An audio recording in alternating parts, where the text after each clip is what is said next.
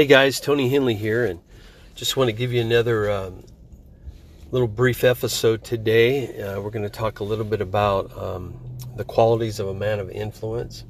We know that leadership is influence, nothing more, nothing less, as John Maxwell says. And us as believers, we're called to be influencers. We're called to influence people, to be a blessing. We're called to set the standards, to set the atmosphere of wherever we're at, because we're called to be light and salt. So if we're in darkness and we walk into darkness, we bring the light with us. And God wants us to be a positive influence in people's lives. Now, it could be in your home. You might be a parent that is teaching your children at home right now. You're called to influence those kids in a positive way. It might be on your job, could be in your school, wherever you're at, you're called to be an influence. And it is possible. Sometimes we look at, we look at the word influence or leadership, and we think, man, how can I make a difference in such a big world? There's so many people out here, so many that are more vocal, some have more experience. It's interesting, my son and I, we did a YouTube video this weekend on Jeremiah. And one of the things that God told Jeremiah when he called him, Jeremiah said, how can this be, Lord? How can I take your word to Jerusalem when I'm but a youth? And the Lord told him, say not, you're just a youth. And he touched him and empowered him. And that brings me to a scripture in Matthew 19:26. It says, with God, all things are possible. So with God, all things are possible for you and I to lead wherever we're at, to be influences in a positive way. I want to look at a couple characteristics of a man of influence, or qualities of a man of influence from the life of Paul. Paul lived a life of obedience to the Lord's commands. Now, as believers, one of the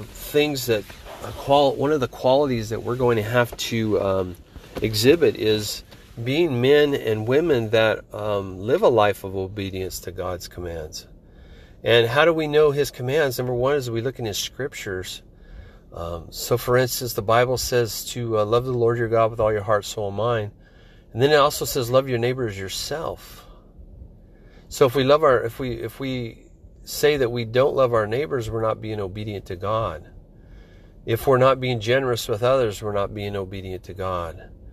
If we're not winning the lost, we're not being obedient to the scriptures or God. If we, if we do contrary to whatever God's word says, then we're not obedient to His word. But not only that, obedient individually. Sometimes God calls each one of us to do certain things.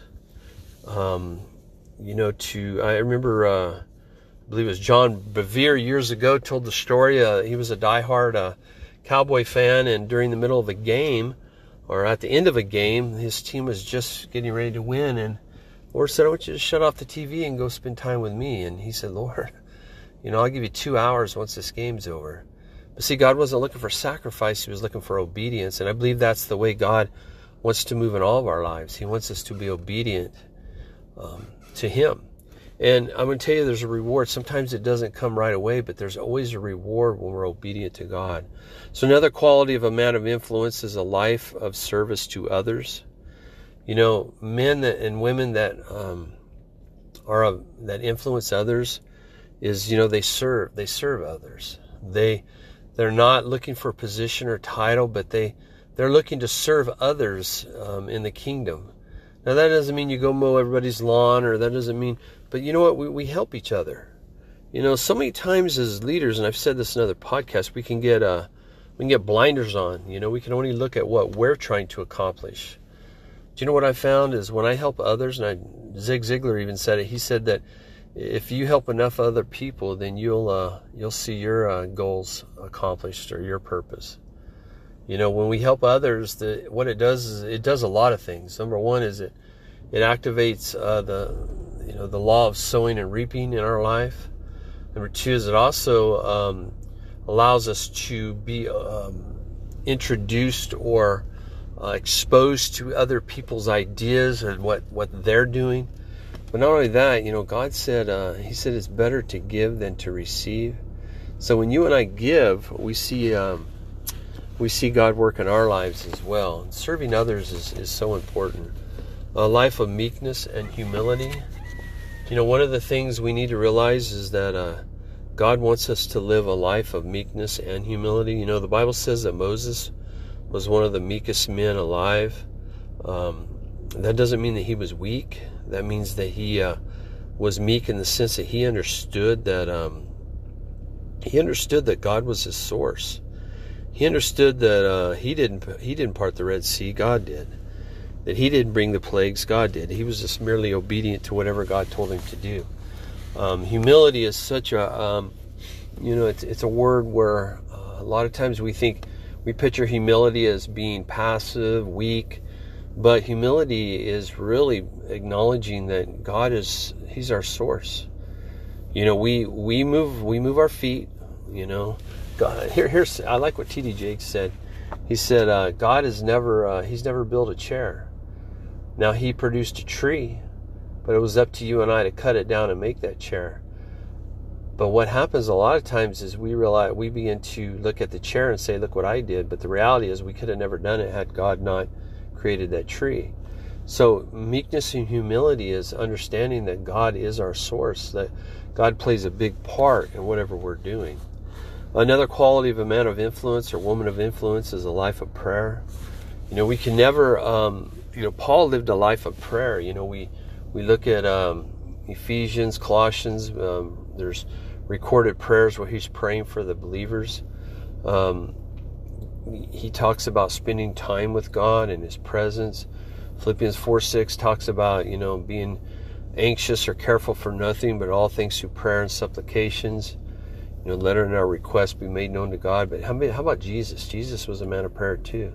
The Bible says that he would go off by himself and pray. And that's how you and I need to live our lives, a life of prayer. It's when you pray, you're spending time with God. And when you spend time with God, not only talking to him, but listening. One of the things we ask God to help us oftentimes. We say, Lord, give me wisdom. But we never get quiet so we can hear what that wisdom is. God wants to speak to us just as much as we want to speak to him. And it's important that we as believers take that time to spend time with God. When I was in Bible college, a man came and spoke to our chapel one Friday, and he made a comment that so stuck with me. He said, when I graduated college and I started pastoring, I realized everybody wanted my time. He goes, people wanted, they called, they came by. The church, so many people in the church had needs. I had to be involved in community. I had to take care of my own family. He said, and my time would just go. He said, so what I began to do is I lived on a schedule. And then one of the first things I did, the very first thing I did in the morning was I scheduled time with God. And that's what you and I have to do is in our busy world. We have to make that schedule. I'm not talking about a religious performance. I'm talking about taking time to spend with God. I've heard people say, well, you don't need to do that. But, you have to make a date with your wife, don't you? So why not spend time with God? God is just as real as your wife or your kids. So spend time with God. Whether it's the beginning of the day or the end of the day. For me, the beginning of the day serves me best because that's how I need to start my day. Being a person of influence is also living a life full of faith and trust. Faith cometh by hearing, and hearing by the word of God. So you and I need to spend time in God's word. We need to spend time around people that are faith oriented. We need to be around other believers. We need to be in the house of God. We need to take time to be with people that are of faith. And not only that, we also need to, as we begin to build our faith, and our faith begins to grow, we put our trust in God as well. Faith is stepping out. A little 8-year-old boy said, faith is reaching out where nothing is and coming back with something. It takes trust to do that. And the more you serve God and the longer you've trusted God, the longer you've had faith in God, the more you're going to be able to trust him that he's going to come through when God says. And I heard somebody saying the other day, a lot of times we're always looking for what's next, but God says, do what you're doing now. Take that first step and I'll show you what's next. We never see what's next until we step out. So we live a life full of faith and trust. Also, a life of empowerment by the Spirit. You and I need the Holy Spirit in our lives more than ever before. He empowers us. We know according to Acts 1:8 that He empowers us to be witnesses to Him, for Him. The Bible says this. It says in John 4 that salvation is like a fountain. You know, the water doesn't flow out, but it washes and cleanses itself. So when we come to Christ, that fountain cleanses us of all our iniquities. But in chapter 7, there's a shift when it talks about the Spirit. Jesus said that out of your bellies will flow living water. So when we have the Spirit of God, He empowers us to where the river flows out of us into a lost and dying, parched world. People that need Christ. And we're witnesses. We're witnesses. We have the empowerment of God to be witnesses, to share the gospel, to do what God has called us to do, to step out in faith. He empowers us to live a life of victory and reign here in life. We're not meant to be here as, a doormat to the devil. We're not meant to be here as a just get by. We're meant to reign as Christ wants us to reign. He wants us to reign in His kingdom, and we bring His kingdom to this world. His kingdom preaches to the poor. His kingdom clothes the ones that are not clothed.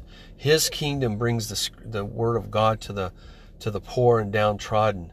But it doesn't just bring it to them, it changes them, because the Spirit has empowered us to do that. Next is Paul lived a life of loving and studying the Scriptures. Now listen, it's great to listen to people on audios teach the Scriptures.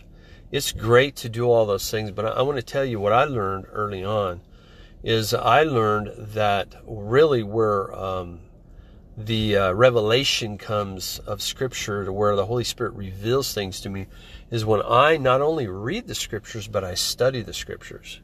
There's a lot of great books out there on how to study the Scriptures. I believe the body of Christ knows how to read the Bible, but very few know how to study because nobody's taught them. When I was teaching a church-based Bible college, the biggest enrollment I ever had of any class was how to study the Bible. People that had been in church for 25, 30, 40, 50 years enrolled in that class because they didn't know how to study the Bible, because they'd never been taught that. They've been taught, how to do a reading plan for the year, but they've never been taught how to study. And some people, they need that instruction in how to study the Scriptures. Rick Warren has a book on how to study. Kay Arthur has a book on inductive Bible study, and there's other books on how to study the Bible as well. But I just want to encourage you, find ways to study the Bible. There's different areas we can study. I like to do word studies. You can get some great dictionaries, Hebrew, Greek. You can get some commentaries that will give you word studies. I love to look at word studies in the Scriptures. I like to look at the culture of when the Scripture was written, or the book was written, who it was written to, why it was written. And then I always have to look at, how does it apply to me today? And that's how we look at the Scriptures. So, Paul had a love for studying the Scriptures, and I encourage you, if you don't know how to do that. I remember a guy that had been in church for 20 years bringing his concordance to a class, and he had never learned how to use it yet. Get you a Strong's Concordance, learn how to use it. Study, do parallel studies. Scripture, C.S. Lewis says Scripture interprets Scripture. So when you grab a hold of a passage, there's another passage that's going to confirm that. A man of influence or a woman of influence is also, they live a life of modeling Christ-likeness for others to follow. They don't just talk about living a Christian life, but they model it. I think this is the best way in discipleship, is modeling Christianity for others, modeling the life of being Christ-like. That's people need to see how you act on an everyday basis. We can teach people, but, we need to model it. Parents, you need to model being Christ-like. That means not gossiping about others. That means not talking about others in a negative way. That means not using language or lying or doing those different things, but being men and women that give, the example of Christ. Taking that time. And that's what you and I have to do, is we have to take that time to model for our kids. And finally, a life of faithfulness to the end. Paul said, I've fought the good fight. I've finished the race. So for you and I, if we're going to be people of influence, we have to be faithful to the end. One of the saddest things I've seen in the body of Christ over the years is people that start the race strong, but somewhere in their journey they battled some things. They've had some discouragement. They've had some loss. They've had some failed expectations. And they begin to not only slack off, but many of them quit the race. We want to be men and women that leave a legacy of finishing the race. That's being faithful. And I'm going to tell you, the reason those people that started burn out is because they're always looking for they're oftentimes are emotionally driven. They're looking for the big bang thing. They're looking for something big, the big ministry. You got to be doing this. You got to be doing that. They're always looking at other people saying, they're not doing enough. I'm doing a lot, but they're not doing enough. And when you look at other people, and when you're always looking at other ministries and comparing yourself, you're always going to fail. You know what keeps you to the end? Is steady plodding. Steadfast discipline. Daily discipline. The little things will keep you in the race till the end. So I want to encourage you today. We covered a lot, but what we're going to do is during this week we're going to do some shorter podcasts, and we're going to go over each one of them a little more in depth. I pray that this is a blessing to you. You can write these down. I'll continue to go over them this week, and each week we're going to be doing a little longer podcast on Monday. And then throughout the, Tuesday, Wednesday, and Thursday, and Friday, we're going to do some shorter ones that will support that bigger one. I pray that these podcasts are a blessing to you. I encourage you to go to our website, tonyhenley.org.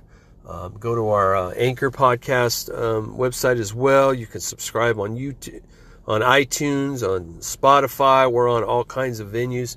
You can go out there. I encourage you to check out our YouTube channel, A.A. Henley. My son and I, Seth, we do a weekly video on Bible stories with Seth and Dad. He tells a Bible story with a lesson, and then I teach the lesson. And our goal is to add value to people, to equip believers to be leaders, and we're doing everything we can to do that. Keep me in prayer. We're hopefully we have some deadlines on our book. We're praying that we can get our little devotional out here in the next couple months. I believe that will be a blessing to you as well. If you choose to donate, you can go to tonyhenley.org, go through our PayPal account, or you can go through our Anchor account as well. Whatever you give, it goes right back into the podcast. Maybe we can get some more equipment, do some things. One things we want to do, and you can help us pray about, is we're wanting to do a backpack ministry where we give backpacks to the homeless with some goods in there to help them survive during the winter, which is coming up here in a couple months. Also, we want to, my little boy has a heart for the Samaritan's Purse. We want to send off a couple of, as many as we can, shoeboxes during Christmas time to some children that are less privileged. And anyway, we want to thank you for listening. I'm so honored that you would take the time to listen. I pray that we are a blessing to you. And until next time, thank you.